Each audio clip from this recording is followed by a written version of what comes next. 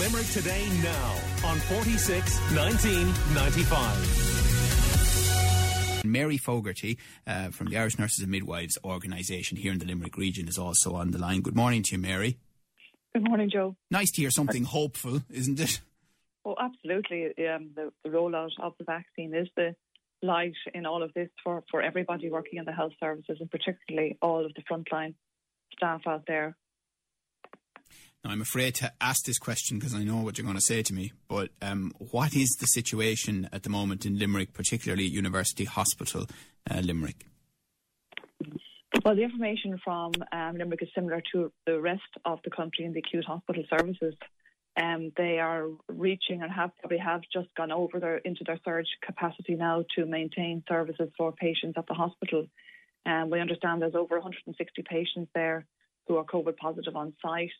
Many of those are in the critical care area, but the majority of them are actually on wards requiring high level of respiratory supports on the wards from staff. It's extremely busy. There's an awful lot of staff out. There's almost across the site, there's well over 550 up to 580 staff out across the group. Approximately 150 of those are nurses in the UHL site alone, and they're out, as we know, mainly due to COVID. And that's out of a total of around 4,000 staff, isn't it? That's right. Yeah, that's correct. So that's a big number. It's massive. It's a huge number when you consider that the hospital would already be running with a lot of vacancies aside from COVID, and have brought in a lot of international nurses who are new here to the country in the last couple of months. So they require a lot of supports and orientation to how the health system works here in Ireland. So when you've that number of nurses out, it's hugely demanding on the services. And Mary, just to explain to listeners, because you said, just into that surge capacity now in Limerick, and that means that the standard ICU beds and critical care unit beds are full, and we're moving to the next level. People will get care, but clearly the more you stretch it, the more difficult it becomes.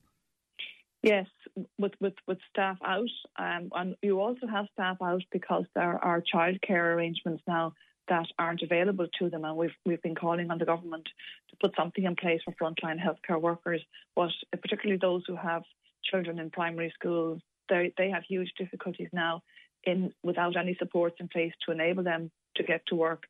So that's putting huge pressure as well on the system. But yes, going into surge capacity will further dilute the availability of the expert nurse or the expert clinician to have safe and good standards of care for these patients.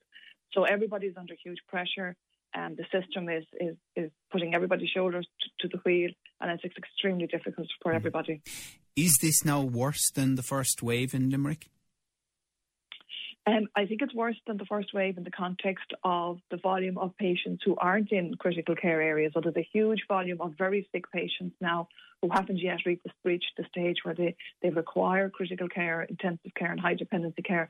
They are on the wards, and it's highly demanding work because you're working in a large ward with a COVID positive environment, and you are short of staff. There's no doubt about it that the nurses report to us that it's critical in terms of the numbers of nurses and healthcare assistants, etc., who are available to care for patients. So that, in that context, yes, I believe it is worse than the first and second surge. And we're chatting to Mary Fogarty from the Irish Nurses and Midwives organisation in the Limerick region. And the worrying thing is, we know for sure, as you say, you're into surge capacity now, that it's going to get worse before it gets better. We know that based on the numbers.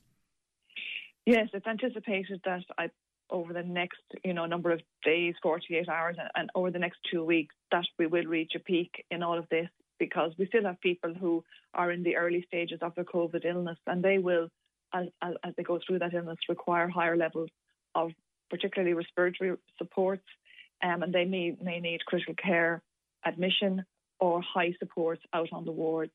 So we're running into the very, very acute phase of this now, and it is extremely difficult. I suppose one thing I'd like to say, Joe, was we did contact the hospital yesterday. We're waiting on a response, but what we are asking that the hospital would ensure that all staff have full high-level grade of PPE, and in particular that they would be provided with FFP2 or FFP3 masks.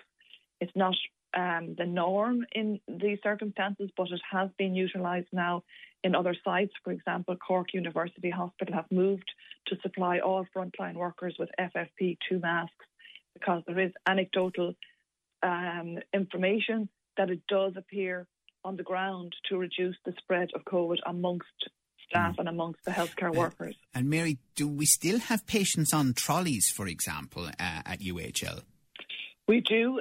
This morning, I think the figures were high. I just off the top of my head, I just can't recall them exactly what they were this morning. Yeah, they were approximately 40 patients, Joe, this morning on trolleys in University Hospital Limerick. Now, some of those would have been placed in cubicles or that they have facility there to isolate some of them, but not all patients are in cubicles. There are 98 additional beds gone into Limerick.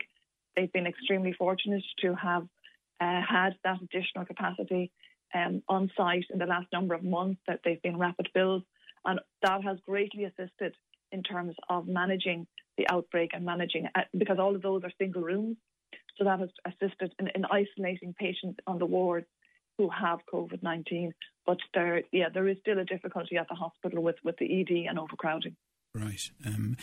And of course, we've heard a lot of debate around private hospitals and deals being done with them. But we know from long history here that we don't have that many private hospital beds in the Limerick region to begin with.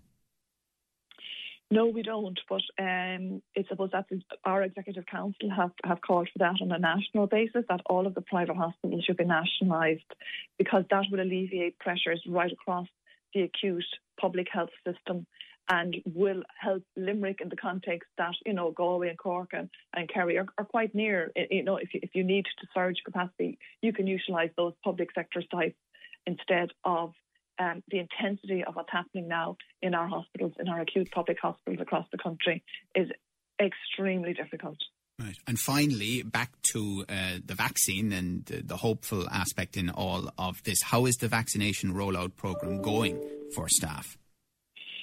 Well, it got off to a good start, and a lot of people were vaccinated.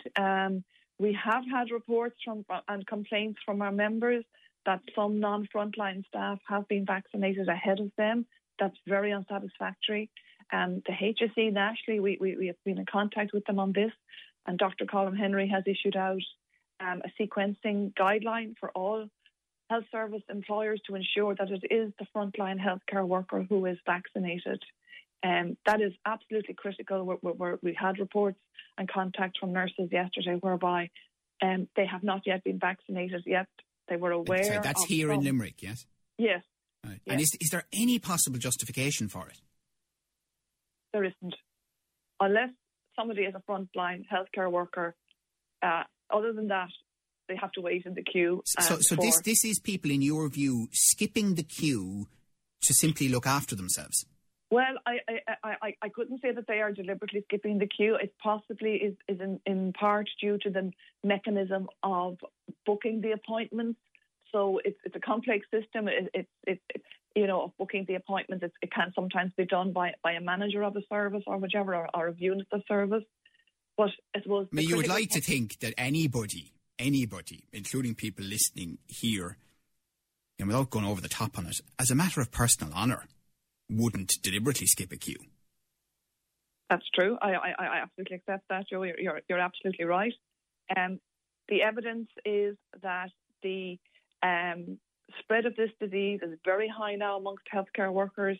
There's approximately 2,500 per week the last 2 weeks have been infected, and it is absolutely critical that the delivery of vaccination to healthcare workers is to those who are interfacing with the patients, and that primarily is nurses, doctors and healthcare assistants.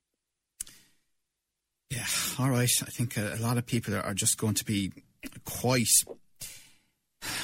troubled by the idea that those who are supposed to get it first are not, in some cases, getting it first. Really, you'd wonder about it. But anyway, all right, listen, thank you very much. We wish, obviously, everybody that you represent the very best. It's a terribly difficult time. We know 100% what all of us are being asked to do outside the hospitals. So we wish them all well. And thank you for joining us, Mary. Thank you. That's Mary Fogarty there from the INMO in the Limerick region, and great as well to chat to Donna McCarthy from Riverbrook Nursing Home, where the vaccination is being rolled out today. Call Limerick Today now on 46 1995.